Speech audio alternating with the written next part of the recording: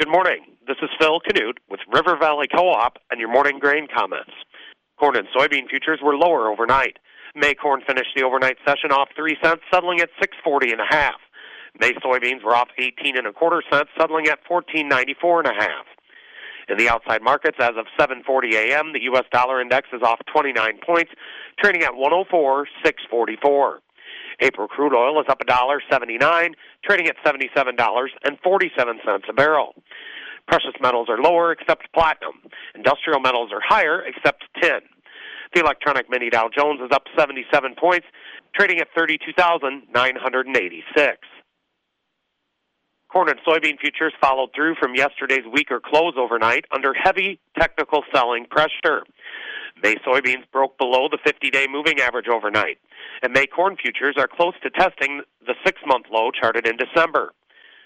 For the month, May corn traded within a 44.25 cent range and finished the overnight session at the very bottom of that range.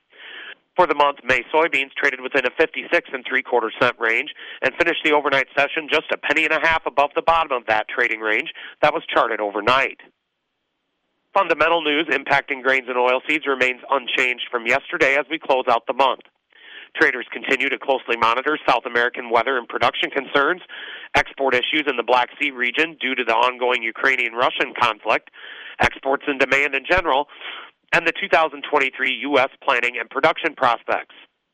Looking ahead to the month of March, despite ongoing global issues that affect corn and soybean futures, the lion's share of traders' attention will likely shift to U.S. weather and planting prospects, culminating with the important prospective planting report that USDA will release on the 31st. Yesterday, the fund sold 10,000 contracts of corn, sold 5,000 contracts of soybeans, and sold 12,000 contracts of wheat. They are now estimated to be net long 187,230 contracts of corn, net long 173,230 contracts of soybeans, and net short 115,155 contracts of wheat. From a chart perspective, May corn finds initial support at the overnight low, 640.5, followed by the 6-month low charted on December 7th, 636.75, and then the August 18th low, 615.25. Initial resistance is at 646.75, the overnight high, followed by 650, and then Friday's high, 662. May soybeans find initial support at the overnight low, 1493, followed by the January 25th low, 1476, and then 1472, the low for the month of January, charted on the 5th.